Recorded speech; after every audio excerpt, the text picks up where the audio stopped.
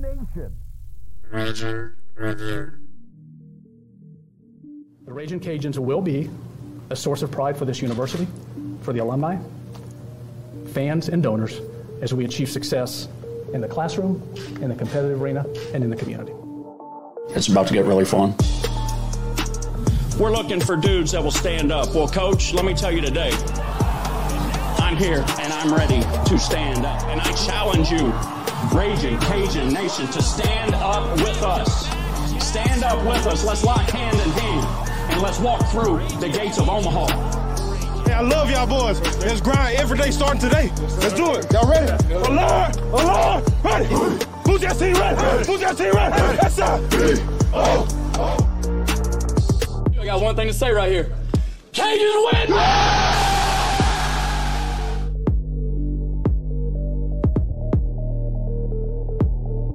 Ladies and gentlemen, welcome back to the Raging Review podcast.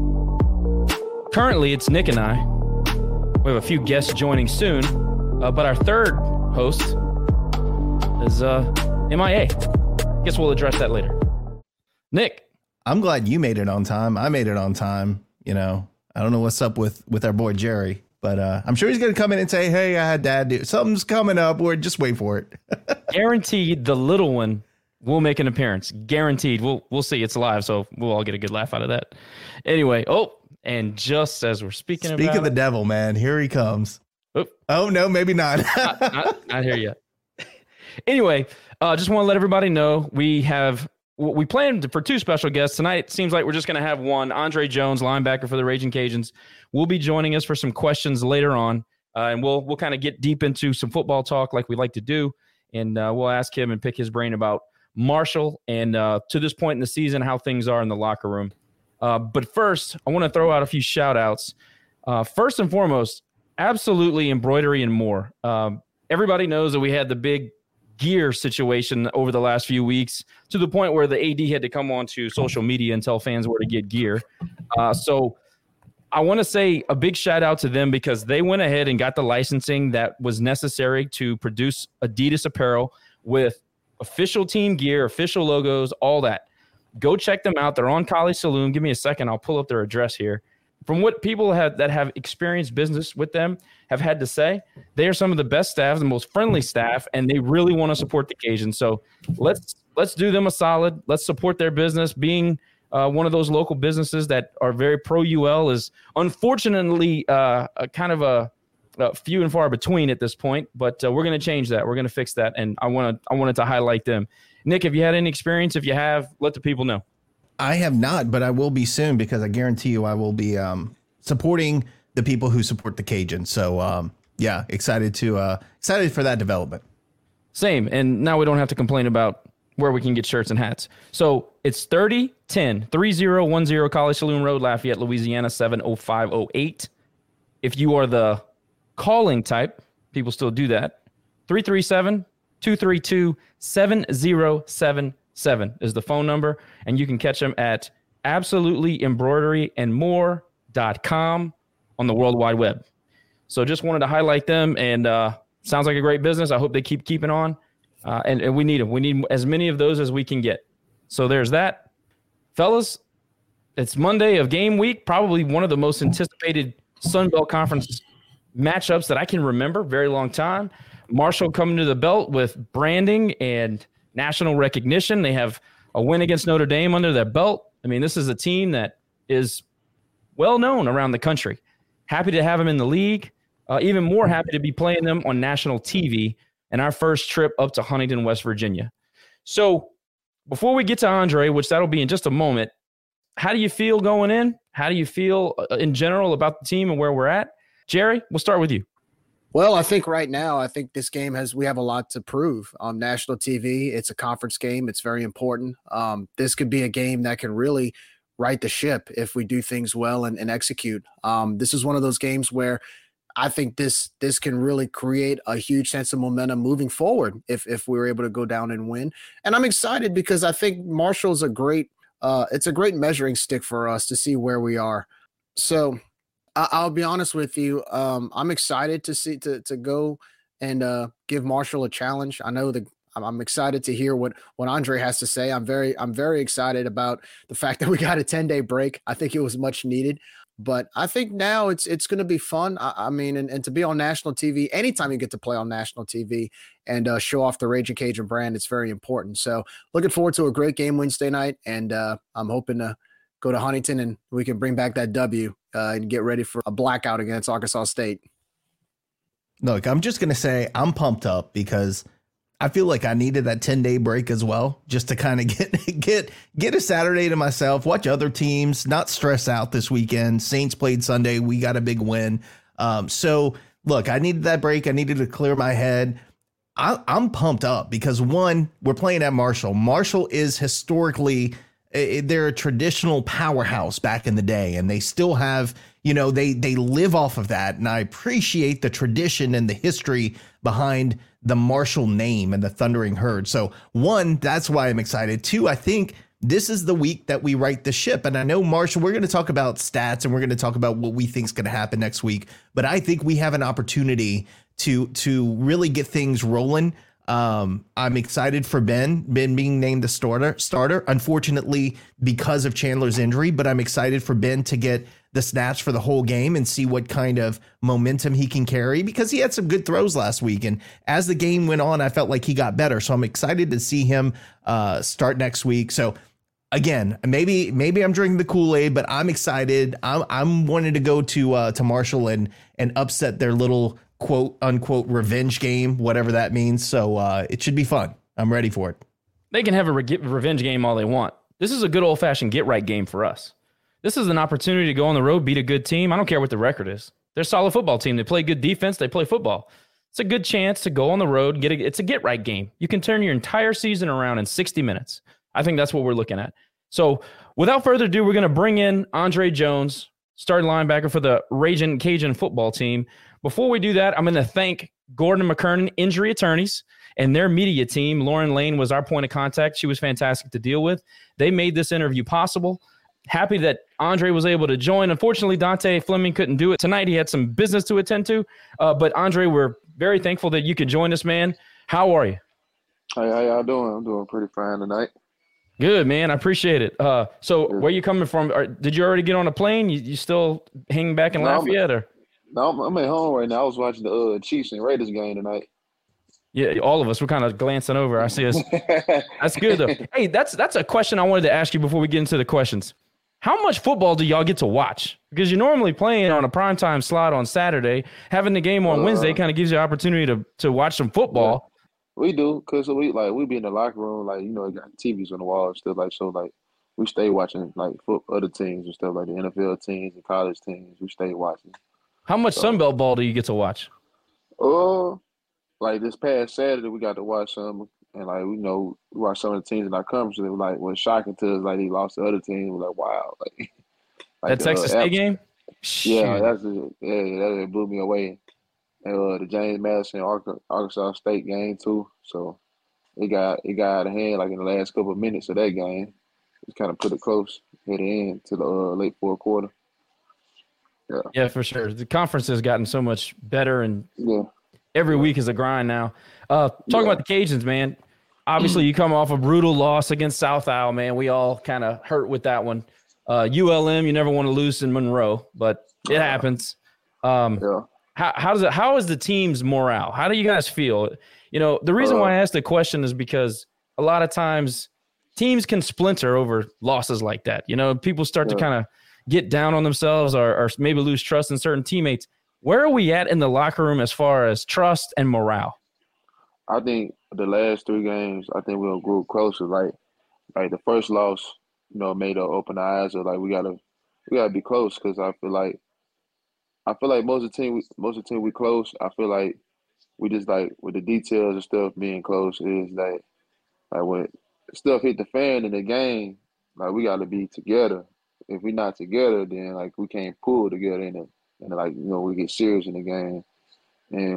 And these couple losses, like, you know, it was a blessing in disguise, because like last couple weeks in practice, like you could just see the energy in practice, like we're going closer together, closer and closer together. Like, you know, like we counting each other, like we having competition stuff at the end. Coach Des, like we Coach Dez talked to the team captain and asked her, like, what can we do, to make us finish better?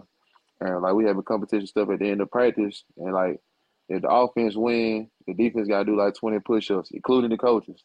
If the defense win, like, the offense got to do push-ups. And Coach Dez got to do push-ups, too. So, like, it just bring – and then we making the sidelines. Like, so, in practice, sideline, you got to chill like it's the game. So we make it more of a game environment in the practice, like we practicing like it's the game, basically.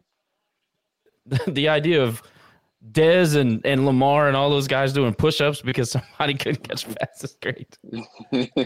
So, Andre, first of all, man, I gotta say I'm fanning out right now, man, because like we do a podcast, but we're fans at heart, right? I mean, we're all invested in this program for so many years, so.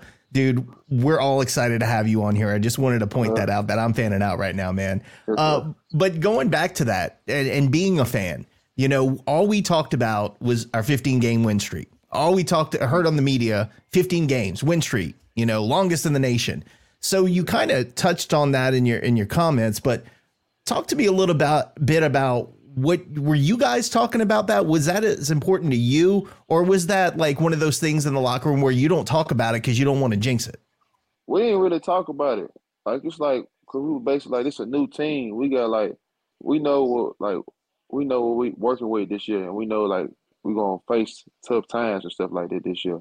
So like that been out the window. That was out the window. Like really the end of spring. Like, okay, we're gonna do that. It's a new team this year. We got a lot of the same players and stuff. But it's a new team this year, so, like, we got a lot of new faces that's going to be playing more and stuff like that. People playing bigger roles and stuff like that. We ain't worried about that 15. We really been taking it one game at a time, though, to be honest. We have. And I like to say, like no disrespect to the opponents that we lost to, we beat ourselves. You look at it, we really beat ourselves. Like, the little things, getting a flag, like, it just haven't been nobody, like, with the team captain, we talked to the team. We like it really haven't been nobody just like upright just beat us like they better than us. We just beat ourselves. Not doing like just say you got 11 players on the field and one player don't do his job. That can cost us. Say we get like a 40-yard game and one player don't do his job, get a flag or something. Like we beat ourselves. That's how it been. The 3 games we lost, we beat ourselves. It hurts worse. It hurts more because. Like I said, no disrespect to the opponents, but they wasn't better than us. They wasn't better. And it's sad to see, like, like teams we done lost to, they act like they won the Super Bowl, but, you win some, you lose some, and we just gonna keep moving on. We didn't win in 3 games, but we got 7 more games, and we're gonna take those and do the best with those. We ain't gonna take these for granted though. Yeah, I appreciate you saying that, man, because that's something that I think me, Josh, Jerry have all said this season. There's so many times it ain't a talent problem. We got the talent, right? We just have to put it all together. We got to stop the silly mistakes. And I think once we do that, we're going to have a lot of success for the rest of the season. To this point, there's been some adversity, obviously. We haven't had a 3-game losing streak in quite a while. So talk to me a little bit about what lessons you think we're learning as we go. As again, we're not used to losing over the last few years. So talk to me about what you've learned over the past couple games. Yeah, I wouldn't consider these 3 games a losing streak because like we just going through something. That's all. I wouldn't. Like, no disrespect. I just wouldn't consider it like a losing streak. Like I would just say we beat ourselves out the game. That's what we did. We beat ourselves out the game. We didn't finish. We didn't finish. And that's what we've been known for, finishing. We just got to get back to the basics. That's all. It don't matter about what coaches left or what players left. We all we need. And we just, like the little things. The other players, we preached on it in the summertime. And, and people realize now, okay, the little things is really important. Yeah. Like, they don't just start in the game. It starts in the whole week. We getting prepared for the game, doing the little things, So, like, I wouldn't consider this like a losing streak. Like we better than that. Just because we lose 3 games doesn't mean like, oh, we're not the same. Like, we're gonna be okay. Just keep having faith in us. Like, we got faith in God. Keep having faith in us. Well, Andre, We've been around this program a long time, so a 3-game losing streak is nothing compared to what we used to experience back in the day. Amen. Winning 3 games in a season was an accomplishment at one time before, but this was before your time. You win 4 or 5 games, and that was, we were ready to party. Now you win 4 or 5 games, and we're all freaking out. So it's good to see that the bar's been raised for this program. But alluding to the team right now, I know the morale is still there. I know you guys, like you just said, there's a little bit of a bump in the road. It happens. But, one thing I noticed as a fan when I go to the games, I remember a few years ago, you would have Coach Tiger with the baton, the touchdown baton. Then you would have the turnover. You'd have the turnover spikes you'd wear. And there was a lot of camaraderie on the sideline where there was always something like you would always get like rewarded. Boost the morale. Yeah, like that it would boost the morale. This year, it's been a little bit more mellow, and I'm saying this as a fan observing from the stands. And when I say mellow, like I see you guys, you'll get excited on the sideline, but I don't see like do y'all still have a celebration or anything like that? We do. We getting back to it. It's just like we have so many verses that we facing. Like it's a new coach. Like I ain't saying new coach. Coach Davis been here. That's my dog. So like it's like a lot of things new, and we've been forgetting about like I think one thing we didn't do them 3 games we lost. We weren't having fun. Like with Coach Nate and stuff, he was strict and stuff, but we still had fun. And like Coach Dez taking care of us. He loved us. We practicing the right way and stuff. Like we just get to the game. I remember like we gotta have fun. We gotta celebrate. We make a tackle, anything. We gotta celebrate. So that's what I was saying. Like with the practice and stuff like that. We talked about that 2 weeks ago, and we talked about making changes during practice. So like practice like it's the game, like playing it like it's the game, like on the sideline with more energy and stuff like that. The crazy thing is though, we the ones missing that to Coach Dez, and like we had our own like team, like player led meeting. We talked the whole team with the team captain and stuff like, and anybody else can talk too, even not a team captain. And we said like we gotta get back to the old stuff, like we had just because some players went here, like, they'll say something like, bring some things to the attention. Because, like, we just can't be going through the motions. We can't. We're too good for that. Can we expect some type of, like, when we're watching ESPN2 on Wednesday night, if Andre Jones makes a sack or recovers a fumble, can we expect some type of gadget on the sideline to be looking for? Or what are we looking at here? I'm not sure yet. I ain't gonna make no promises. I'll tell you a joke, but I won't tell you a lie.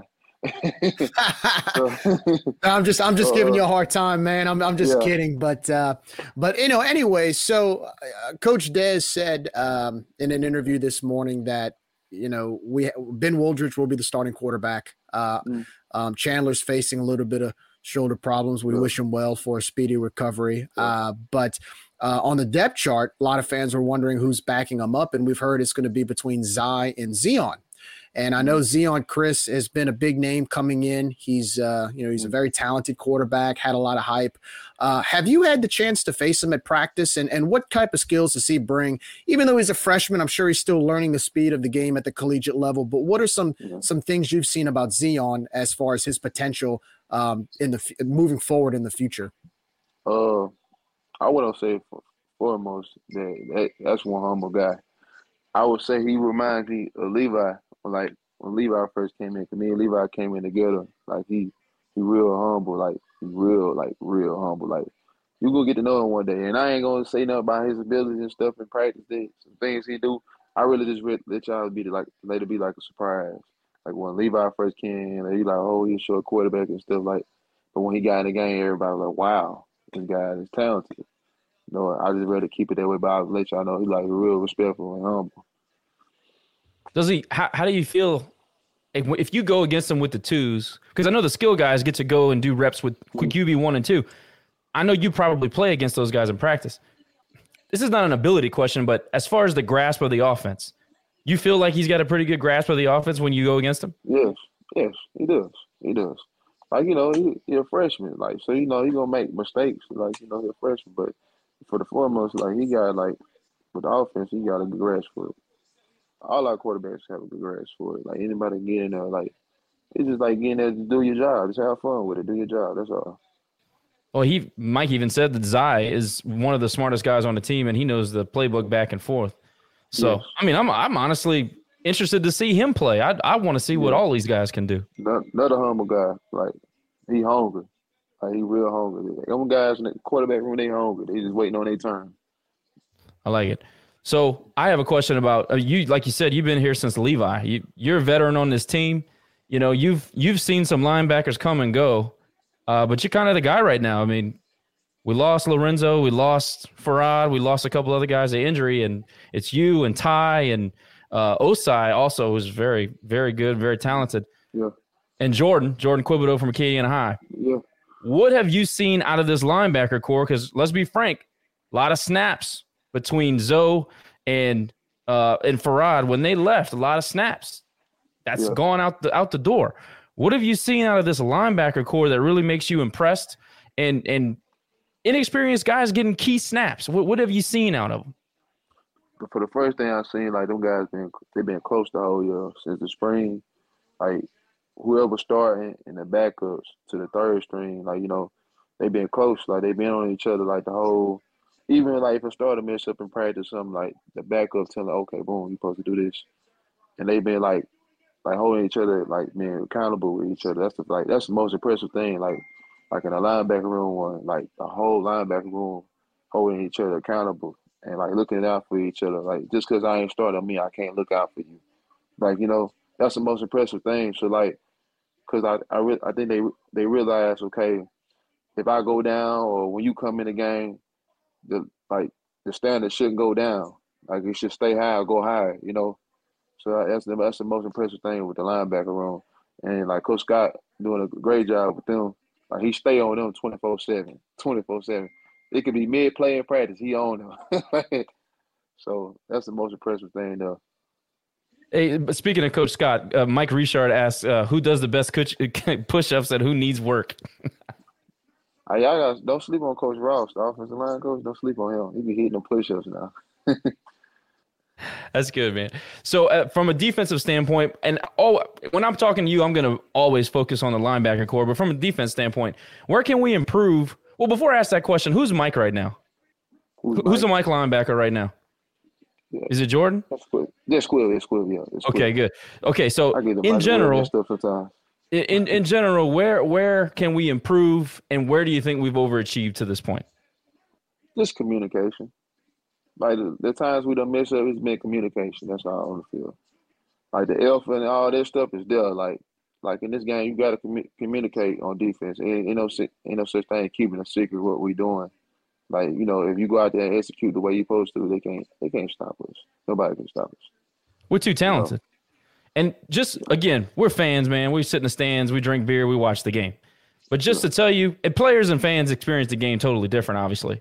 But just if I'm making an observation from this year as opposed to last year, obviously we were experienced in a big way last year. But to me, it feels like, and I'll make this comment, you can tell me if you think I'm wrong or right, but it feels like sometimes we think too much rather than just react. And I thought last year we didn't have to think. We just played. It seems like this year we're starting to think more and then react. So I've noticed that. And then a little bit of lack of communication. But the weird thing is that I find the communication has been poor in the secondary. And that blew my mind because some of our oldest guys, you got Bishop, you got Podesclo, you got Braylon, who's been there for like 16 years. You know what I mean? Like, these guys are old. They've been doing this a long time. Do you feel like the communication in the back end has been a little bit baffling, or what do you think? I would just say we could do better. The whole defense, we could do better. That's all. Like, you know, like with communication, it evolves with everybody. Like, we just do better. Like, you know, it's nothing else to it. Like, we just can do better. I'm not going to make excuse of this and that. We could just do better. And we're going to do better. You know, we know what we got to do going forward. I think you will do better. So first year DC, Lamar Morgan. I love the guy. When we needed a DC, he was the first name that I mentioned. I'm glad he got the job. What is the identity that he wants out of this defense? What does he want you to be known for? And I'll give you a couple examples to pick from. Is it are we going to be stoppers in the red zone? Are we going to dominate on third down? Are we going to be a turnover defense? What does he preach to his defense day in and day out so they can go out on the field and produce? He wants to play fast. like play fast and play hard every play, and he want us to communicate, and he want us to stick together. Like that's a couple of the main things, and like he want the best for us. He try to put everybody in a position to where they can make plays. You know, like he want the best for us, and he be on us during practice like every day. Like he flying up the field, like we miss it, like something like he flying up, he reload the play. Like he just want the best for us. Like he care about us. Like he really do. Like this man like put everything. He'll put his whole house up for us. Like he put his mortgage up for anything for us. Dre, give me a story real quick about something that Lamar did that made you feel like, all right, this guy's the real deal. He really cares about these players. When he first came back, like just going to talk to everybody on defense. Like he asked me, you know, about playing outside linebacker this year. Like he want, like I think you should play that because like you show the scouts like however years. And like I was gonna mention to him anyway, but like you know, they gave me the opportunity. Like he can like I care about you. Like I want to see you do this like and do that. So like I want to give you the opportunity to do that. You've been around here for a long time. You've been doing right by the program. So like we should reward you by that. As a player, what does that do for you? I mean, honestly, what does that do for Andre Jones, who's been here, done the dirty work behind the scenes? People don't necessarily know the things you've done. You get a coach that comes in here, brand new guy, after you've been comfortable with other guys, and tells you something like that. How does that make you feel as a man, not necessarily just as a player? Well, I can't say something as a player. As a player, when you have a coach like that, when you see like a coach really care about you, and like he really like, genuine love, that make the players play harder for their coach. And that's that's a different type of playing. Like when you have players that play for their coach, like you know, so like that's a different type of playing. As a man, like you know, it's basically almost the same way. Like man, dang, you really care about me. So like it's basically like, dang, I can't let them down. That's how I look at it. Like, yeah, you want to play for guys like that, right? I'm going to switch topics because Josh will talk about defense all night long. So I'm going to switch topics a little bit. Defensive guy, baby. Hey, cut him off. Let's talk about the Cajun Field crowd, man. Obviously, last year, championship game, packed house, loud. They were into the game. It was fun. There was an intensity there from our crowd. So obviously, that's going to get you juiced up. Talk to me a little bit about when, you know, for whatever reason, maybe it's a lightning delay and the crowd goes away, or maybe it's just one of those, maybe it's an FCS opponent that's not sexy to our fans and they don't show up. And so you have a smaller crowd. How does that affect you guys? Does that take away some of that juice that you get from the energy from the bigger crowds? Or is this just like game on, home game, let's get to it? I would say in a way, because, you know, just think about that time when we played Monroe at home and that crowd we had, it wasn't packed, but we had a good crowd, and it came down to a field goal and stuff like that. That last, like the defense was on the field, and to make them miss the field goal, that crowd got loud though. You know, like crunch times, like when you get crunch times, like you know the crowd do play a factor in the game. Like you know them cheering on. It's good to see fans come. Wherever fans come to the game, we grateful. Just put it like that. We're grateful. They come and they taking time. They spend their time coming to see us play. You know. And at the same time, you know, like I said, we all we got. So we go in that field, like we on the field. We like you know, the fans here, they're here. They're not. Like, okay, cool. Like you know, no hard feelings. We're gonna go out here play this ball, and we're gonna get this win. And let's talk about, speaking of crowds, you know, I expect in Huntington, West Virginia on Wednesday night, there's going to be a big crowd. They're going to be amped up. Like I said, they're calling it a revenge game or whatever, but I expect it's our first home conference game in the Sun Belt Conference. So it's going to be a big one for them, and it's going to be a lot of fun. But aside from that, let's talk about all the road trips you've gotten to take as a college football player. What is the one place that you travel to for a game that you really had a good time, really kind of sticks out in your head, that's your favorite road trip, and why is that? I think App State or Georgia Southern. Them people crazy. Them people crazy. Them people are crazy. They crazy. Speaking of the Marshall, we talked about this today, and we was like, cause we already made everybody aware that like, you know, it's worried in the way like Marshall fans get disrespectful and throw stuff at you and stuff like that. So like this not be talking to the fans and stuff like that. No matter during the game, like if we lose and winning, don't be talking to the fans. Don't tune them out. Like, don't let them get in your head. They throw something at you, keep walking. You know, ain't no sense of like, because you're gonna do something dumb, you go retaliate. Let's not do these done. Let's not do anything to cost us for getting this win.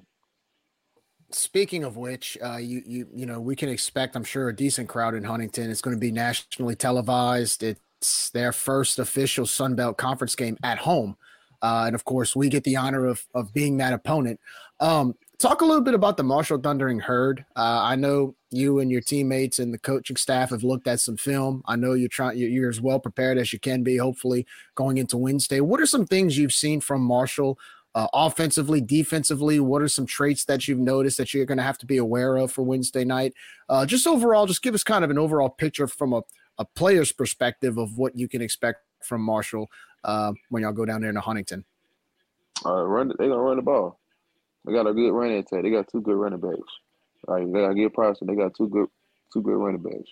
You know, I mean, you see when the one we played against in the bowl game, and the other one they transferred, number 8. They took good running backs, and they're supposed to be Ali first game back. You know, they have a good running attack. Where everything else, I don't want to really get into it. I just really want to go out there and play and dominate. That's all. So I made the comment at the top where I said it's a get-right game. That's how I look at it as a fan. It's a get-right game. It's a game that can turn the season back to a successful season, kind of set you on the right track. Now, again, fans and players look at it differently. Do you kind of see it that way? Does the team kind of see it that way? Opportunity to go on the road, get away, get a win, and come back and start over. Yes. Like, we hungry right now. Like, this losing 3 games don't feel good at all. Like, losing don't feel good at all. Like, we hungry right now. We hungry. We got some humble pies. Like, we are hungry right now. Hungrier than ever. Like, I really feel like we just want everybody to keep having faith in us. That's all. Like, it's just we hit a couple bumps in a row, that means it's gonna be a disaster. Don't lose faith in the whole team. Don't lose faith in the coaches. But at the same time, we be like, well, we really don't care what other people think. We know what we got going on. Like, you know, we prove ourselves right instead of proving anybody else right. Prove ourselves right. That's exactly the answer that I wanted you to say. The last question was from Ryan, is a good friend of mine. He said, ask him about how they receive the fan comments on whether it be message boards or social media, whatever. Now, I know that's a tough question to answer, and I know you got to tread lightly, but I'll say this. This fan base has we've not had a winner here until classes like you came through, you know, Levi's class, and a little bit before, you know, we had some winning years under HUD, but really the fan base is just learning how to be a winner. So they don't deal with losses very well. Now, I think we do a good job of kind of staying on track and trying to keep these people in line. It's like herding cats, but we try to do our best. What is it like in the locker room? Like, you come out here, you bust your ass, you win 13 games. The next year you come back, you work hard again in the offseason, and you go through a rough patch and you're 2-3, and you get on the social media and you got some idiot talking about how we're no good and Des sucks and Andre Jones isn't no good and all this shit. How does that play in the locker room, Dre? You can be honest with me. In the locker room, I mean, we see it. Everybody see it. Like, I mean, you can't not see it. It's everywhere. Yeah. Like, some of it be shocking, but at the same time, we can't be mad. Everybody gonna have their opinion of what they think, and everybody got the right to speak their opinion, how they feel, you know. But at the same time, sometimes you can't let the rocks hurt you. You can't let words hurt you. We just keep going. Like I said, we know what we got on our team. We know what we're working with. But at the same time, like, I'm not gonna disrespect nobody. Or it's just like, you know, when we winning, everything good. You know, everybody happy. You know, we lose a few games. You know, people mad because people love the Cajuns. I would just say that people want the best for us. At the same time, they gotta realize sometimes everything ain't gonna be sweet. You know, you're gonna hit a couple bumps, but the main thing, you know, we all gotta stick together. The Raging Cajun community, we gotta stick together, stick by our side, like a marriage, like thick through thin.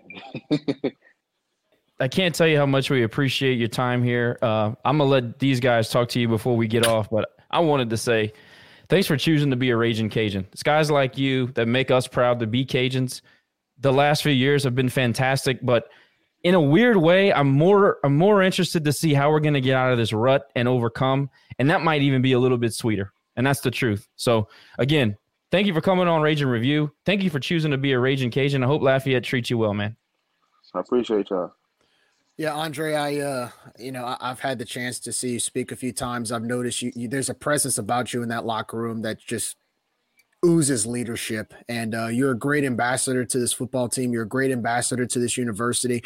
You know, when you put on that Raging Cajun helmet, you don't just represent a football team. You represent an entire Cajun culture. You represent what we're all about in South Louisiana. And for that, thank you so much for putting the blood, sweat, and tears into that football program. Thank you so much for choosing to come to this university because you represent us. And so with that said, I wish you the best of luck Wednesday night. And look, one thing about Cajuns, man, we persevere, right? We persevere. So we have a golden opportunity in Huntington Wednesday night. And regardless of what people say on social media, regardless of what people say on message boards, we're going to be watching you on TV, cheering hard for you to bring home that win on Wednesday night back to Lafayette and hopefully get a win streak going from there. Appreciate y'all. Yeah, man. Same thing, dude. Thank you for coming on. Kick some ass this weekend. 19 sacks. You're going to be a part of that. It's going to be a huge game. We're going to get the W. So good luck, man. I appreciate y'all. All right, Dre. Be good, man. Y'all take it easy. Andre Jones. That was fun. Enjoyable. Yeah. Cool. Yeah, I wish we could have had Dante, but he had a thing, and that's fine. We'll get him back on another time. But appreciative of the opportunity again from the Gordon McKernan team, media team. Lauren Lane, thanks again. That was fun. Hopefully we can continue the relationship going forward. Anybody want to react to some of those comments? Because I got some stuff stored. Ryan sent in that question late, and it brings up something that we don't really spend a lot of time talking about, but players nowadays, I mean, they're so interconnected with social media and boards and the TV coverage that they get. It's easy to throw the stones at the glass houses. You know what I mean? It's easy to get on there and fire off a tweet. Now, you guys know my style. I will critique a coach 10 times over before I'll say anything about a player in particular. Now, I think that we've had some opportunity here as a fan base to be able to get upset and be upset about, discipline problems and bad penalties and things like that. And it doesn't take much to kind of snowball, and then people get brave and they start saying things about 20-year-old and 22-year-old kids, and I'm 100% against that. But I don't think we spend a lot of time thinking about the individual psyche of the players that have to read that stuff, and they're supposed to be on our team. And by no means am I saying that critiques are not allowed, because they are allowed, but there's a way to do it. And I think the majority of our fan base does a decent job. But there's been some pretty ugly stuff lately on the boards and on the social media sites. Anybody agree? Anybody think that that's a little overplayed? No, I don't think it's overplayed, but I think that's a victim of your success, because you look at the team down the road that in 2019 went undefeated and they were bashing player. And now that's a whole different story that we can focus on at a different time. But it's just to say, any big program out there that is well known, and I mean, I guarantee you go on an Alabama message board today and they're complaining about a player and wanting to get him kicked off the team, right? So yeah, 100% agree with you. It's not the right thing to do because they chose to be here. Now, if again, NFL, those guys are getting paid. That's one thing. And yeah, technically there's NIL, but then again, you're not signing a contract. You were coming to a school because you chose us over other schools. So I'm with you, and I think we do a really good job of that, because in the end, I get it. They're 21, 22-year-old, and I know we say kids. They're grown adults, but they're figuring things out as they go. And I'm never going to bash a guy for choosing to come here, choosing to be a Raging Cajun, choosing to wear Louisiana across their chest. But yes, Josh, we know that you will criticize coaching. We know very well you will criticize coaching. Listen, man, if you get paid to do something and you don't do it right, I'm saying something. I'm sorry. If I go to a restaurant and the food sucks, I'm going to tell you it sucks. It's just how it is. But the whole thing about the criticizing and everything, they're kids when it fits the narrative, and they're grown-ups when it fits the narrative. This is how it works. That's how things are in 2022. But it's a little bit of insight into the psyche of the guys that you root for on Saturdays. I don't think a lot of people stop and think about that. it's easy to have a couple of bush lights and sit there in your jorts and fire off mean tweets about some guy in the defensive secondary who can't cover a bed. You know what I mean? It's easy to do that. So I do my absolute best to not do that. Now, if you get paid to do a job, it's a different deal. It's like being a weather anchor. All right, it's a public position. I get to say whatever I want. I also think too that a lot of times as fans, and I'll be the first to say I'm guilty of it. We sometimes believe that these players are in a bubble, like the locker room is a bubble, and they don't read the outside news because they're such a close-knit group and they ignore the noise. When in reality, what's the first thing they do sometimes is they probably pull out their phone, go on social media after a game or before a game, and they see those things. And so, I've always been very cognizant of that, especially, I mean, Nick, being part of the baseball team. I was a student manager for the football team. I was there when we lost to McNeese. And let me tell you, the fan base wasn't too happy about that. Heck, I wasn't too happy about that. But you could tell it kind of poured into the players the week after at practice. So I definitely understand it too. I definitely understand it too. And I think players mostly should be off limits there. Yeah, don't say anything. My whole philosophy is don't say anything that you don't want your real name attached to. If I don't want my real name attached to it, I'm not going to hide behind a screen name and say something like that. So that's my philosophy. If I don't want people to know I'm saying these things, I'm not going to say it. It's a good rule to live by. Also, if you wouldn't say it in person, that's kind of what I go by. Yeah, that too. But we know, Josh, you'll say a lot of person. You don't think twice. It's it's your forte, but that's all right. But Jerry will also tell you, I'll never throw the first punch. Never. No, that's a good point. And also too, sometimes you have fans that like, if you're a fan of a coach, that's great. Okay, I get that. But then sometimes it's like, I find when coaches, fans speak on behalf of coaches. When I always say, I like to allude to The Godfather Part 2, right? When Hyman Roth says, this is the business we've chosen. I didn't ask who did this because it was nothing about business. In other words, you can't take things personal in an industry like this because it comes with the territory. It's part of the job.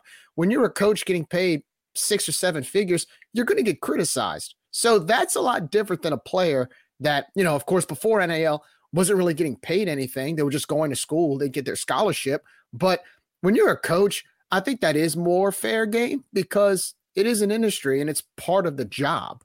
So there's definitely a difference there. Dude's quoting the worst Godfather, but okay, I'll take it. Well, I wasn't trying to imitate. I was just kind of referencing it to be regardless. Honest. He's saying part 2 was the worst. Oh, well, it still relates to what I said. I mean, let's be honest. No, 100%. It's still the worst. Yeah, the coaching business is gross in a lot of ways, right? I mean, look at our own situation where Billy leaves. There's a handshake deal in place. He comes back, raids the cupboard. I mean, it's a gross business, but at the same time, it's I don't want to say kill or get killed, but I don't want to be. But it is. It's kill or get killed. It's dog eat dog, whatever you want to call it. I think they're fair game, man. If you're gonna get paid millions of dollars to coach kids on the gridiron, come on. I don't want to hear you complaining when I say that you don't know how to call an offensive game. I mean, really, what am I really saying that's so offensive to you? No pun intended. Marshall is a get right. I'm going to keep saying it. It's a get right game. It's an opportunity to go on the road, beat a quality team, a recognizable opponent. You can get the fans back in the fold. Although homecoming was the biggest crowd of the year and we had lost 3 in a row. So who knows who's going to show up. I have my theories on that if we have time. You beat Marshall, I think you can salvage the season. And when I say salvage it, I mean, you never know what can happen after that. You can go on a run. And I think there are opportunities, man. I know everybody's, they're talking about how Ali is going to cut Rashid Ali or whatever is coming back. The guy's been out for, I don't know how long, 9 months, 7 months. Do we really believe he's going to be a huge impact? I don't. I think that maybe it changes the game plan. It changes the defensive plan because you got to account for a guy that has that much talent. But are they really going to hand the guy the ball 25 times and expect him to average 4, 5, 6 yards a carry? I don't. I think he's going to probably be a decoy or a home run type situation, depending on how much he gets on a field. So, I don't know, man. I don't necessarily think that that's such a big deal as Jerry just Completely lost.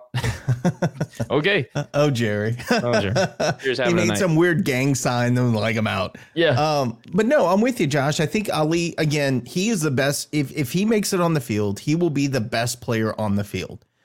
But he's not going to be 100% Ali. No. It doesn't matter how you look at it. So will he add another dimension to Marshall's rushing attack? 100% yes. But, you know, we were talking, and we talked to the Marshall guys earlier in the week. Hopefully our fans had a chance to listen to that because there was some great content and a great perspective by those guys. But one thing that I noticed that they talked about so much was their rushing attack. They're going to run the ball. They're going to run the ball. They're going to run the ball. They're going to run it up down our throats. And I get it. They probably will. And my whole thought is we have to contain it. We don't stop it.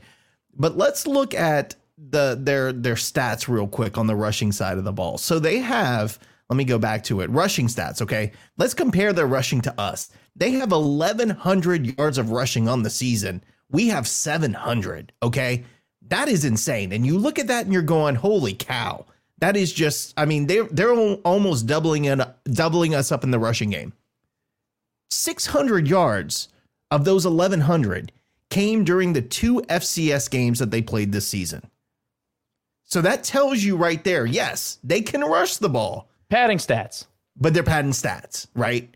So do I think they have a good rushing attack? Yes. But here's the other problem they have. Let's talk about Columbi, however he says his name. Is it Columbi? I think it's Columbi. I think it's Columbi, yeah. We'll go with that. Dude's got 95 yards of rushing this season, right? He's got 111 negative yards of rushing. You know why? Talked about it earlier. 19 sacks on the season. His offensive line allowed 19 sacks. That's why I told Andre, hey, we're going to be able to eat this week if we have that game plan in place, which I'm hoping we do. But if we put pressure, and I know we like to rush 4, I still think we can get pressure rushing 4 this week. Well, Nick, look at the last few games. I mean, look at South Alabama. The defensive line was ferocious. Yeah. I mean, it really was by far the best game of the season. And it seems like that they are improving game by game, week by week. It seems like our aggressiveness, our aggressive nature is returning. Now, losing Weiser, Marcus Weiser's out.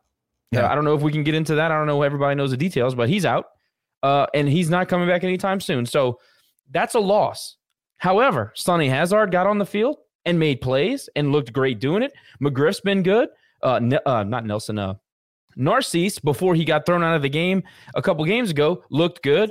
I think that the 2 and 3s that are coming up and making plays in their rotations, they look like they're getting some confidence. Maybe they're getting more comfortable in the defense. I don't know what the deal is, but the defensive line for the Cajuns is getting better every game. So to your point, they're padding stats against bad teams, and they're going, in my view, they're going into a buzzsaw in the front 7 for the Cajuns that's playing good football right now.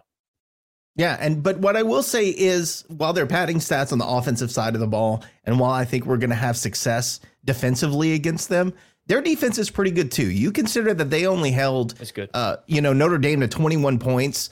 It was relatively close with Troy. They have a good defense and they can create turnovers. So we're going to have to protect the ball. We're going to have to make. I mean, Wooldridge is going to have to play well. He's going to have to protect the ball and make smart decisions as well. So I think that's why my weird score prediction, I think it was like 19-17 or something like that, is why I think it's going to be a defensive showdown. Because yes, they have a rushing attack, but it's not, you can't just look at the stats and say, oh man, they rushed the ball a ton. Too bad FCS teams. I mean, that's where they got half of their rushing stats for the entire season. Plus they played one more game than we did. And you can't turn the ball when you're on offense and you're on the road. You can't turn the ball over in your own territory. Man, we did it against ULM. That's how ULM beat us. It wasn't because they were better than us. We gifted them 2 or 3 easy possessions that allowed them to score and take the lead and beat us. You can't do that against Marshall, and you can't do that against South Alabama. We did the same thing against South Alabama. So, one thing about our offense is we're going to have to sustain drives. We got to quit with the 3 and outs. No more 3 and outs. Okay. Yeah, you're going to get some, but get some first downs, sustain drives, extend drives, score early, and build some confidence. That should build some confidence on that side of the football. I think if we can establish a rushing attack against this really good interior D line, I think it's our game to lose. But this will be the biggest challenge, I think, offensively against a really solid Marshall defense, but they're not invincible. I think that's the main thing that people need to understand is they're not invincible. They gave up a lot of points to a Bowling Green team that I think we're better than. They struggled against, not saying they struggled against Gardner-Webb, but Gardner-Webb gave them somewhat of a game. So I'm not, I think there's a lot of opportunity there for us to right the ship. Maybe they didn't struggle, but they were favored by almost 30 and they won by 20, 21. And Vegas is not the end all be all, but you're going to tell me that Marshall shouldn't have blown away Bowling Green? I get it's a situational game, right? You come off of Notre Dame, and of course you're going to have a letdown. But if you watch any of that game, they didn't look any good. And also, has Bowling Green won a game since they beat Notre Dame? I'm not Notre Dame, Marshall. No idea, because I don't pay any attention to MAC football, to be honest with you. Maction, baby, Maction. I don't think that they've won a game since they beat Marshall. But going back to what Jerry was talking about as far as third down percentage, look, Marshall defense is good. On third down, they only allow a conversion of 24% of the time. So we're going to, again, have to do something that not many other teams have done against them, and is sustain drives on third down. Now, if we get a first down on first or second down, then I'm okay. Then we don't have to worry about that stat, right? If we move the ball down the field and don't get to third down, we're good. But again, we're going to have to do better on third down than we have been this season. To your point, I don't know what our actual statistic is on this, but we've been horrible on first down. Because first of all, we can't run the football, so it's a yard in a cloud of dust, or -2 in a cloud of dust. And when we try to throw on first down, we haven't been efficient.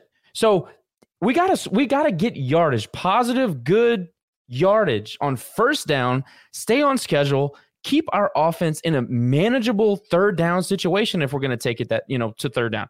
That's what we got to do. We can't rely on the home run, which I think early in the season we did.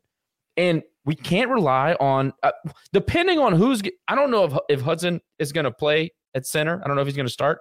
I want to see some Burton apparently the injury is more long lasting than we all thought, including the coaches. So that's a whole other storyline. But if Lance Burton's going to be able to play, 30% of the reps, 40% of the reps, you feel like you can get a little bit of a power running game going. If you can't get a power running game, it's going to be a long damn night, dude, because I'm telling you, we're not going to go sit back there and just slinging around the yard against this secondary against Marshall, dude. It's just not happening. I mean, you talked about Notre Dame, and they had quarterback issues, but they didn't get anything. And the final score was 26-21, I believe, was it, Jerry? But they scored. Notre Dame scored a last second junk touchdown. Marshall dominated that game defensively. So I don't know. I think that if we go back to throwing the football to the tight end, which is something I didn't ask Dre because I would have gone off on a 30-minute tangent. But if we get back to throwing the ball to Lumpkin and Neal and Pierce, I think we can exploit the middle of the field. Maybe we can soften up that defensive line, move those linebackers around. If we can do that, maybe that helps open up the running game.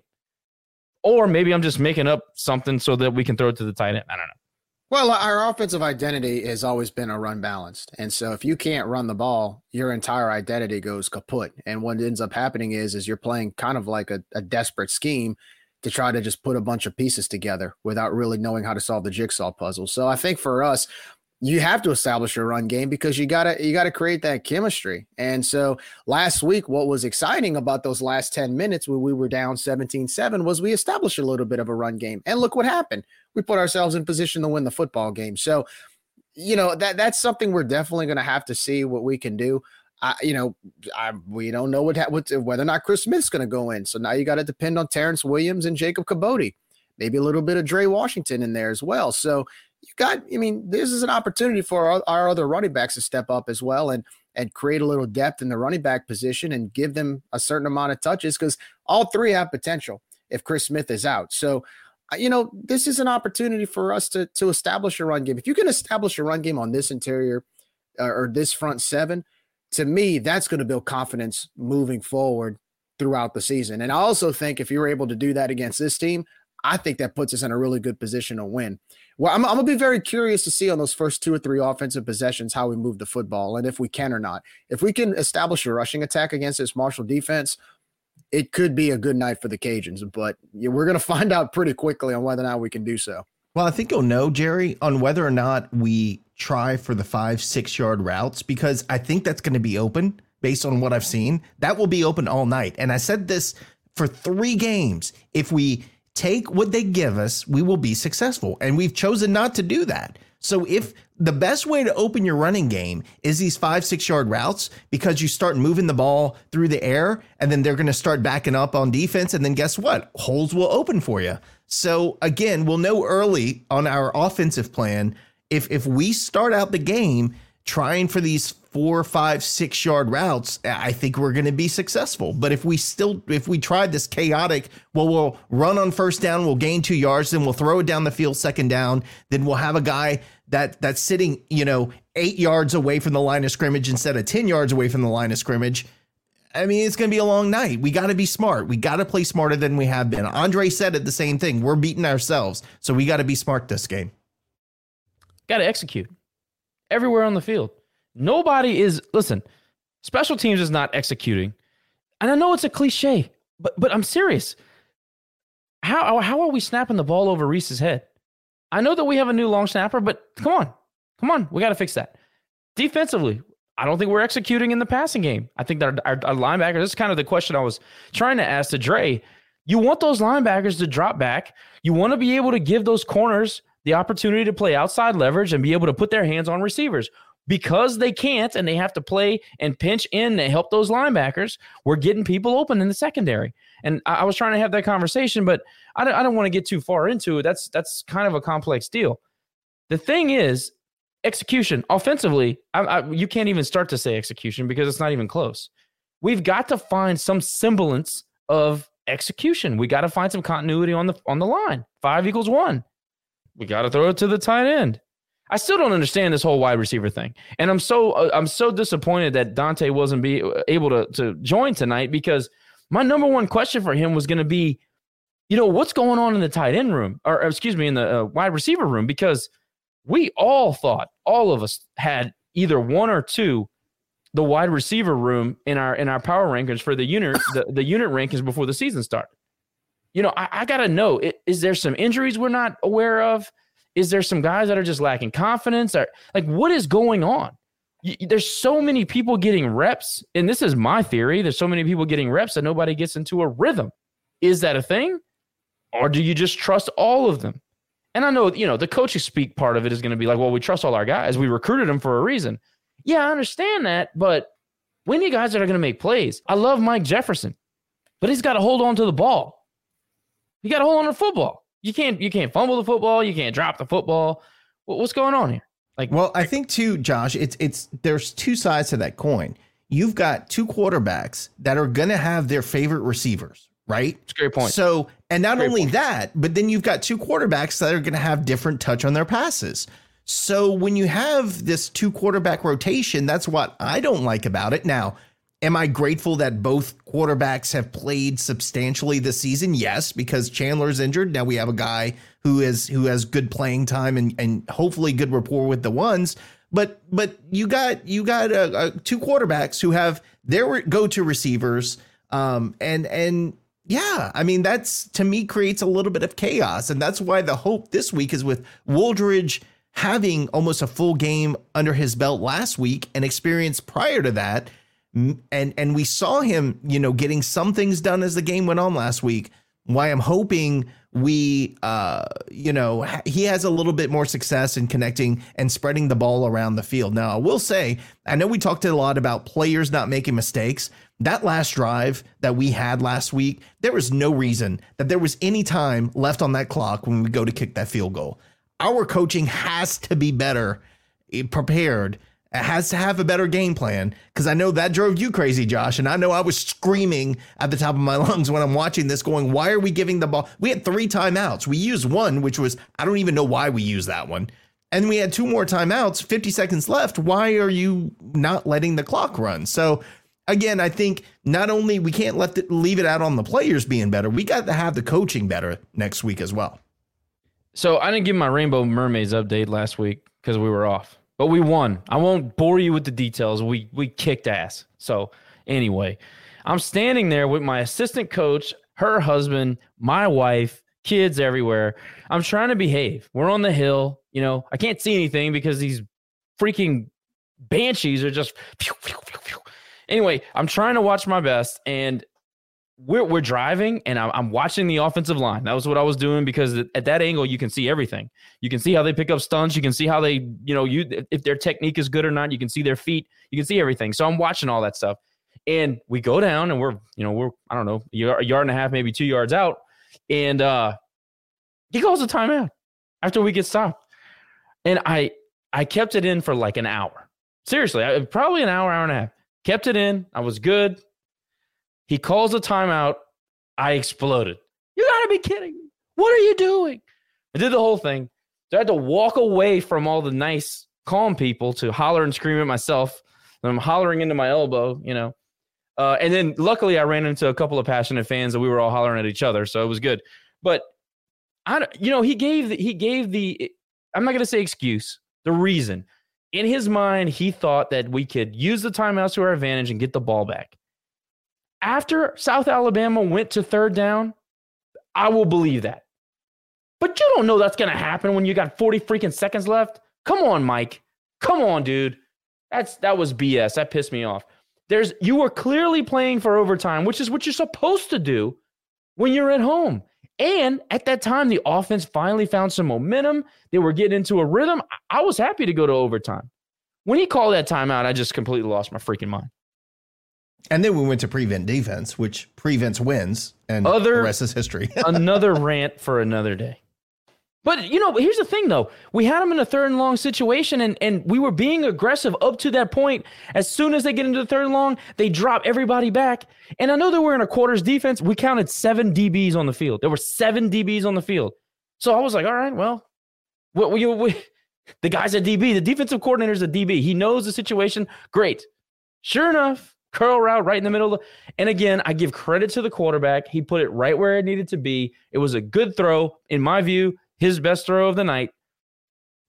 You don't call a timeout down when you're playing for freaking overtime with 49 seconds, man. That's way too much time in college football. And that's just it. Now you've taken the ability to, and now look, could they have gotten it back? Yes.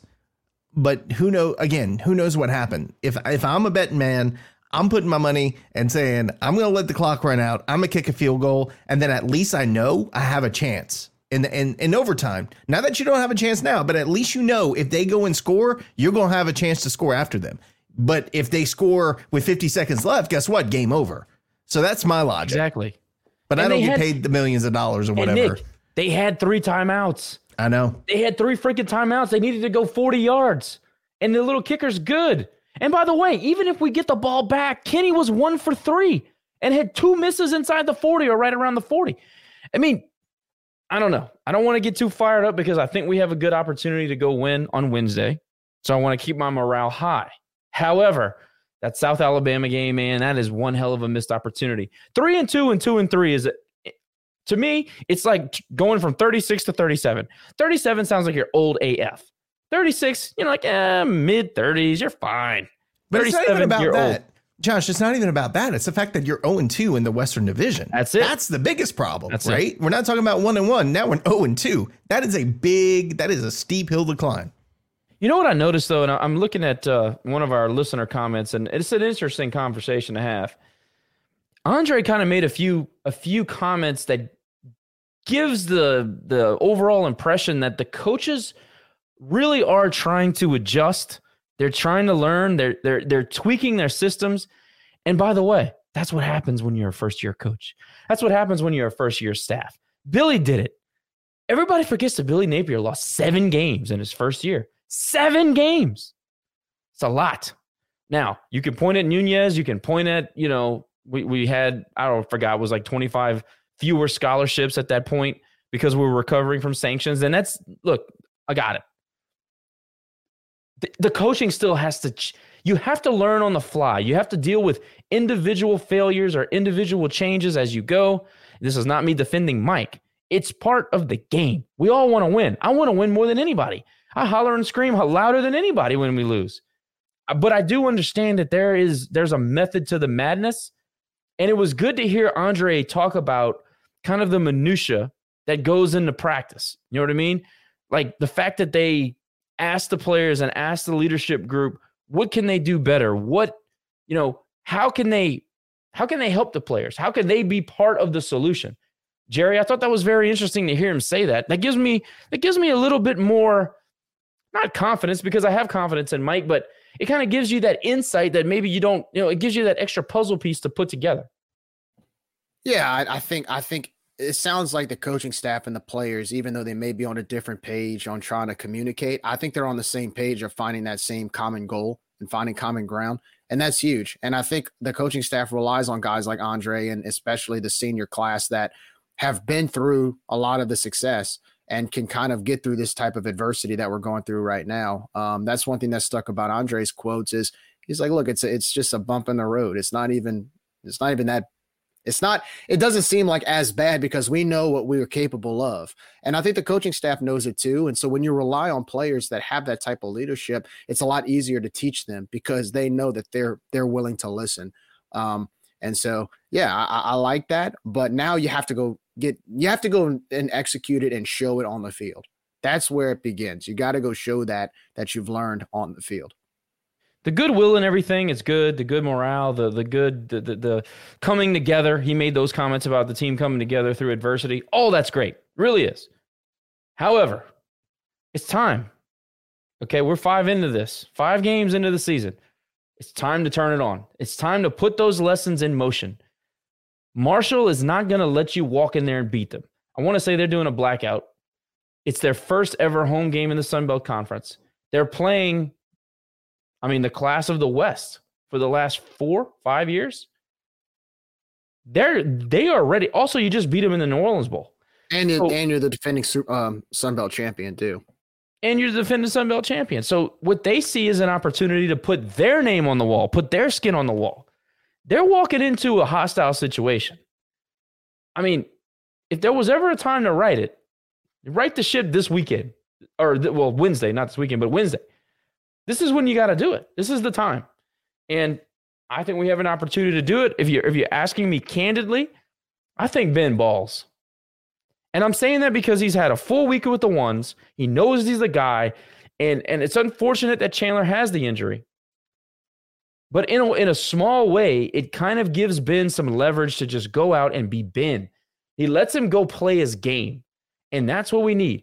We need somebody to go just let the guys play on offense. Let them have fun.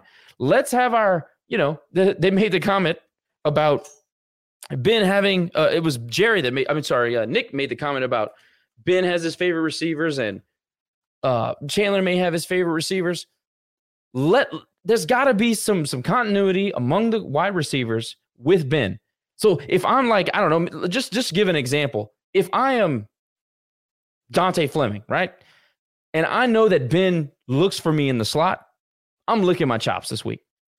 Okay, maybe it's Peter LeBlanc. Maybe it's John Stevens. Who knows if he can catch a pass? I'm licking my chops if I'm those guys. Let's see. We got a couple of listener comments, so let's scroll on down. Let's see. I'm all about the run game. For everyone hating on our running game, our leading rusher has a better yard per carry than Marshall's. Boom. Just little glimmers I find while drinking. Jacob, I find lots of glimmers while drinking, sir. But I'll tell you this. Terrence Williams is your horse. Let's ride him. Turn around and give him the ball. 20, 25 carries. That's what I want to see. I don't expect Chris Smith to play this week. Now, Mike did say this morning that he was further along in the process than they expected him to be. I just don't know. I don't expect him to play. I wouldn't play him. It's one game out of 12. Don't risk him. I think we can win with Terrence. I think if Zy Perry can play, if he's healthy, let's see him. He's got 4 games to use and he can still have his red shirt. Perfect time to unveil him. Again, how do you make up for the lack of a running game? The short passes. Intermediate passing game. Intermediate passing. That's all we need. We do that. We open up the run a little bit. See what happens. And typically the catalyst for the intermediate passing game, anybody want to take a guess who the catalysts are? It starts with a tight and it ends with an N. I was about to say, here we go again. We need to make t-shirts, man. Rage and Review t-shirts. The very Throw to the first, damn tight end. No, the very first exclusive Raging Review T-shirt will be "Throw it to the tight end," guaranteed. So, Jacob, thanks for checking in, man. So, at Jacob, this guy wrote at Jacob. That's fantastic. We can't go away from the run game early like we have. Let the horses run. Well, we've gone away from the running game early because we're failing on first and second down. Can't run the ball. We're running into a wall of defenders on first and second down, and we're ending up in 3rd and 9, 3rd and 8, 3rd to 12. So like we can't run the offensive identity that we want to run if we can't get 3 and 4 yards per attempt. So I don't necessarily think they went away from it. They just know we can't run a football. And again, I think Lance Burton is the catalyst. The Astros fans out here that know what they're talking about. I know. I was going to say thank you. By the way, going to be at the game tomorrow afternoon. Cheers. Shout out to the Stros. Stros. I became a San Diego fan overnight. So that is the biggest perk of working downtown Houston. 1, we get tickets to the game, and 2, I can walk there from my office. Yeah, that's pretty awesome. The postseason this year and the major leagues are going to be, I think, very fun. I want to see San Diego go to the Dodgers and see what, just so I can bust Jay's balls to pieces if San Diego beats the Dodgers. But there's a lot of exciting teams in Major League Baseball this year, so that'll be fun. Maybe we'll do a podcast for that just for fun. But no, I go back to the offensive game plan. Run the football, throw it to the tight end, go for the home run shot when it's there. I think we can do it. I think it's there to be had. You will have to capitalize on your opportunities against Marshall. You can't be this dropping passes and no execution and all this stuff. Can't do that against Marshall at home on the road for us, at home for Marshall with that secondary. You can't do it. You got to go out there and execute. If we don't, we will lose.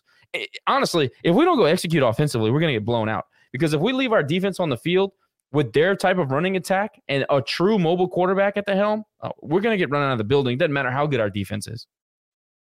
Yeah, and that's why time of possession is so important for us, as well as, again, like I said, Reese has to come up big this week and pin them back when we do go 3 and out. But again, we can't go 3 and out at our own 10 and expect good field position. Like, we got to move the ball this week.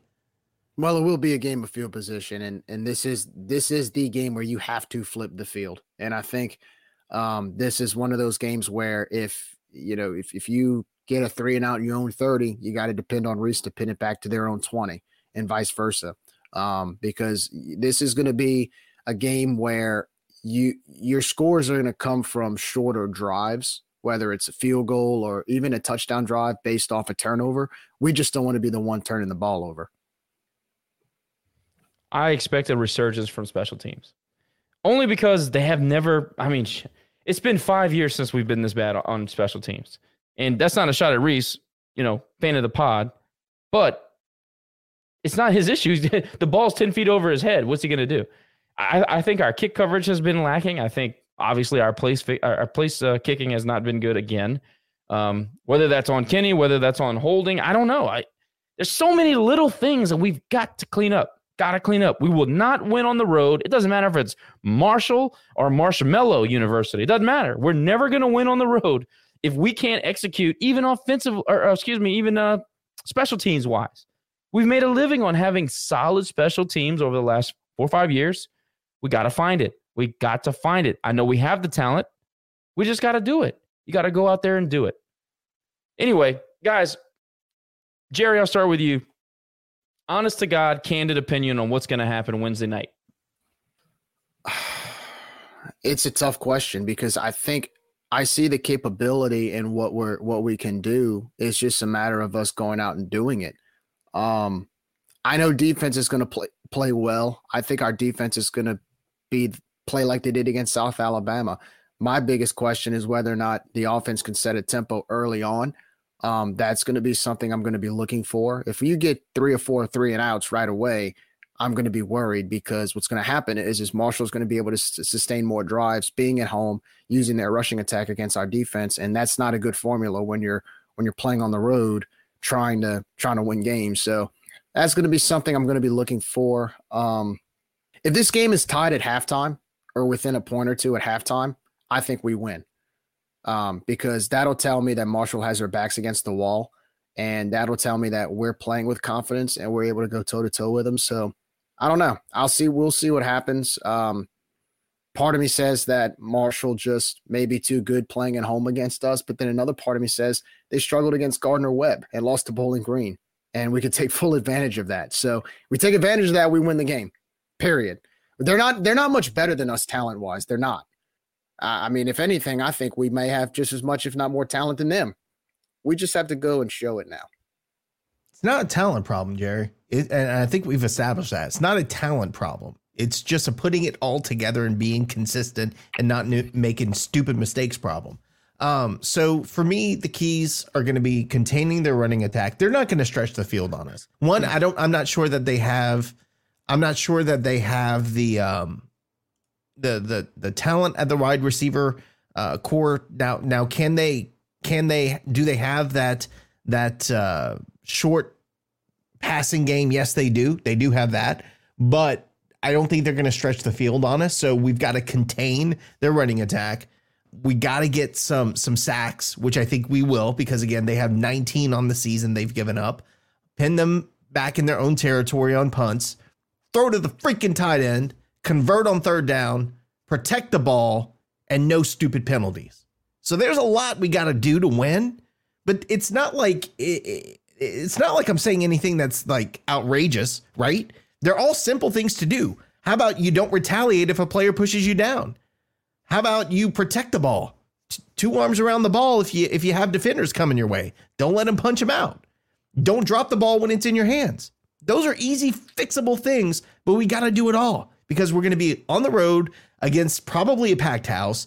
And I'm still not buying into this. Oh, we're coming. You guys hit our guy late and targeting and all that. I'm not buying into that. Maybe that'll be true for the first 5 minutes of the game. They might be amped up, but as the game goes on, they're not going to be coming for revenge at that point. They're just trying to win the game. So again, limit your mistakes. In fact, don't make mistakes and we'll be fine. But if we start this thing coming out going, 3 and out punt, 3 and out punt, 3 and out punt, dropping balls, getting some momentum, stupid penalty backs us up, or we turn the ball over, it's going to be a long night. So again, it's really up to us. Like you said, Jerry, I don't think that they have more talent than we do by a long shot, but we still haven't put it together. We have got to put it together this week.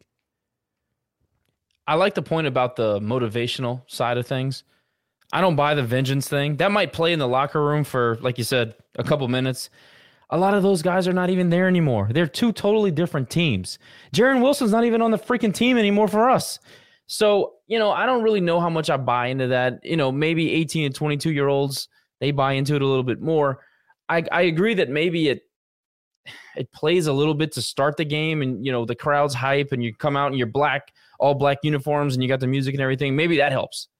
But if they were always going to throw a first punch. If you can weather the first punch, and there's just be us.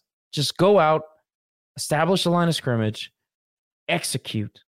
Don't make stupid plays. Don't make stupid mistakes. I mean, one thing we don't really talk about is how good we've been in creating turnovers defensively. And I'm like Kevin Foote in this, and I would never with Foote on thing. This is one thing I agree with him. A turnover is not a stop. You cannot constantly rely on taking the ball away. Yes, it's great if you have a defense like that. I know that you teach that and you work on that and it's part of your defense, but that is not something that you can rely on. I don't know if we do rely on that. I don't know if the players think that way, but I'm just telling you, if we're going into Marshall thinking that we're going to rely on turnovers, that's not a way to look at it because we need to stop people like we used to. We need to go get after people, be aggressive. All right. This whole 3rd and 9 and we're dropping back 15 yards in the secondary. That's got to stop. Got to stop that. We have got to limit the boneheaded mistakes, which is the most easily fixable thing on planet Earth. All you got to do is execute and don't make the mental mistakes. But I am interested to see if we can stop Marshall with the running game that they do have, with the mobile quarterback that they have. Are we able to stop them consistently without turning them over? That's going to be, I think that's a big part of the game because, we've made a living on turnovers. That's just the fact of the matter. Can we do it? I think we can. Will we do it? We'll see. Haven't done it yet. There's a couple of instances we have, but for the majority of the season, we haven't put it together consistently. I want to see execution. I want to see the offense find rhythm. You got Ben. We know he's the guy. Zion might get some snaps if Ben, God forbid, gets hurt. Obviously, we don't want to see that. If it happens, sounds like he's your number 2. Then that's a whole other, throw out everything, throw out the game plan. That's a whole other thing. That's a whole other ball game. Zion might come in and dazzle, and all of a sudden the offense is completely different, and we win by 30. I don't know what happens. and look, it might happen, and I'm fine with it. Of course I want to win by 30. Yeah, I'll take it too at this point. But at that point, now you have another conundrum where you have a backup freshman quarterback who just lit up Marshall on the road, and media circus. Oh, who's your starting quarterback? You got 3 of them, all this stuff. A good problem to have, but that's a whole other. You're going down a rabbit hole now, man. Well, it could happen, Nick. Honestly, it could. If something happens with Ben, because he's not 100%, by the way. If something happens with Ben, you never know. You never know. So if we're talking about how we see the game going and a prediction and all this stuff, that right there is something that not many people have mentioned, but is a possibility because he literally is in the mix to get snaps, and he's got, again, 4 games because of the red shirt. So. Execute. Don't make dumbass mistakes. Don't turn the football over, and don't expect to make a living on turnovers. But look, Josh, we don't need turnovers. The guy I don't think so either. We can sack. Look, 19 sacks on the season. We can bring pressure with 4 against this offensive line. Well, that's let me ask you that, Nick. If you're Lamar Morgan, right? You're looking at this game film. You're looking at the talent. You're looking at the amount of times that they've given up sacks. Do you pressure? Because we've been sending some blitzes the last couple games. Do you send the blitz? Do you put this quarterback on notice, or do you just trust the front 4 to go out there and eat? I think that's a big part of the game plan. Because here's the thing: if you can get pressure with the front 4, they're not going to throw the football on you. You make them one-dimensional, you completely change the entire complexion of the game. Well, I think that's what we do. Is we see we rush 4, we see what happens. 3rd down, you bring, the house, because obviously they haven't been able to stop it this season. But let's see what we can do with 4. Because we've, not gonna say had success rushing 4, but there have been some moments where we've rushed 4 and we've gotten to the quarterback. But we'll see. I don't know. Let's see how the game plays out in the first, quarter. But I really do think we're gonna have some success with rushing 4. I don't know. We'll see. But we got to bring the pressure regardless, because that is their weak point on offense. And if we're going to have any semblance of trying to stop their running game, we got to back them up.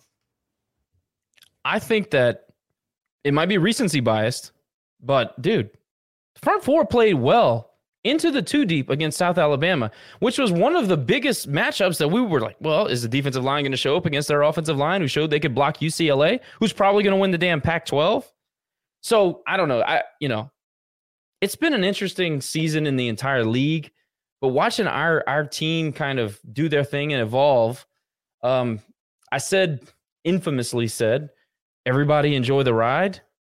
I'm not having a lot of fun right now, but I am interested to see how we're going to respond. I mean, it's part of being a fan. It's part of following a program. I'm excited to see what happens Wednesday, how we face adversity and how we handle adversity. It's going to be interesting. I'm looking forward to it. Then I tell you what. On Wednesday night, October 12th, 2022, at 6:30 p.m. Central Standard Time, the Cajuns will be in Huntington, West Virginia to face Sunbelt Conference foe Marshall, the Marshall Thundering Herd. Now, this will be the first official conference home football game for Marshall since their membership in the Sunbelt began this past July. It will also mark the second meeting between the two schools, with the first meeting being in the 2021 New Orleans Bowl, where the Cajuns were victorious by a score of 36-21. This past weekend, on our guest appearance on the Thundercast podcast, Josh, Nick, and I got to share our thoughts with KD and Russ on this new quote-unquote conference game. We talked about how excited we were to have Marshall in the Sun Belt, what it meant for our program, and the perception that it brings everywhere else. As I had said the other day, 10 years ago, schools left and right were trying to leave the Sun Belt, which was nothing but a stepping stone for programs that wanted a way into the FBS, only to leave for other conferences such as Conference USA. But man, how the tables have turned. In the last 5 years, we have added new members 3 of which came from the same conference schools once left the Sun Belt to go into, such as Conference USA. These schools have pulled some nice P5 upsets. And the Sun Belt has had 5 teams ranked in the top 25, with a few others receiving votes, the latest being recent FCS call-up in James Madison. Only 5 games in the FBS. How about that? Getting a number 25 ranking in the AP poll, adding more recognition to our conference. So for that, congrats to JMU. But how about that? It seems as though the Sun Belt has become more of a destination than the layover or a stepping stone that it was just a few years ago. And with that comes more of a challenge for everyone, including Louisiana, a team that has a little more than an uphill battle to climb at the moment. Speaking of Louisiana, it's safe to say that this 10-day break was much needed by the way things have gone so far this football season. In the first 2 weeks, it seemed like business as usual. But as we have seen in the past 3 weeks since then, it has been anything but that. A disappointing loss to a well-improved Rice team, followed by back-to-back heartbreaking losses to ULM and South Alabama by a combined score of 7 points, has brought questions to the Cajun Nation that have not been asked in a very long time. Questions such as, what's wrong with this team? Why are we struggling? Why can't we score? Why do we lack discipline? And some people are even asking at this point, did we even make the right hire? Those are questions that any fan base will ask at this point when seeing a team who had a 34-5 stretch dating back to 2019 go 2-3 so far this season. And to those questions, I can't say that I have an answer. None of us do. But with this coaching staff, it's up to them to right the ship. It's the job of theirs to teach these players how to overcome the adversity we're seeing right now. And it is up to the players to take the field and translate that to make it happen. You know, as they say, football is a game of inches. Just imagine making a play here or a play there that ended up going our way this year. Just imagine making an extra field goal or two that didn't go through the uprights. Just imagine making a key block that would have allowed a long run instead of a loss on the play. Just imagine catching a pass on 3rd down instead of a drop that would have extended our offensive drive. Just imagine making a key 3rd down stop that didn't extend a drive or ultimately a touchdown. All of these hypotheticals come down to one thing: execution. And unfortunately, we aren't really seeing it right now. This is what separates a 5-0 record and receiving votes in the top 25 compared to where we are now at 2-3. Well, with that being said, Wednesday night against Marshall gives us that chance to do just that. And that's to execute effectively on the field, to make offensive plays that extend drives, to make key tackles and stops on defense, and to make that key field goal or hit that key punt that flips the field in our favor. And we will have time to earn it, but we will have to earn it. Marshall is not a team that will give us anything. It's our time to show potential that has been there all along and take it. Take it and flip this season around. Take it and show our true capabilities. Take it and come home to another break before hitting this stretch of familiar foes in the Sun Belt Conference. A conference that is improving by the day. The question is now, will we see our team improve? Tune into ESPN2 this Wednesday night and find out for yourself. Ladies and gentlemen, thank you for joining us for another episode of Rage and Review. If you like what we do here, go onto any platform, whether it be podcast version, the YouTube version, social media, etc. Hit that subscribe button. Press that like button. Follow the pod. We're all over the place. Really would take me too long to tell you all the places that we are. So everywhere I'm going to just sell on that. I want to thank again the team over at Gordon for making the interview with Andre Jones a possibility. That was a whole lot of fun. Great insight from players inside the locker room. Their insight is it's sobering. Makes you think. Anyway, we'll see you guys Wednesday night for post game. Be good. Have a great week. Go Cajuns.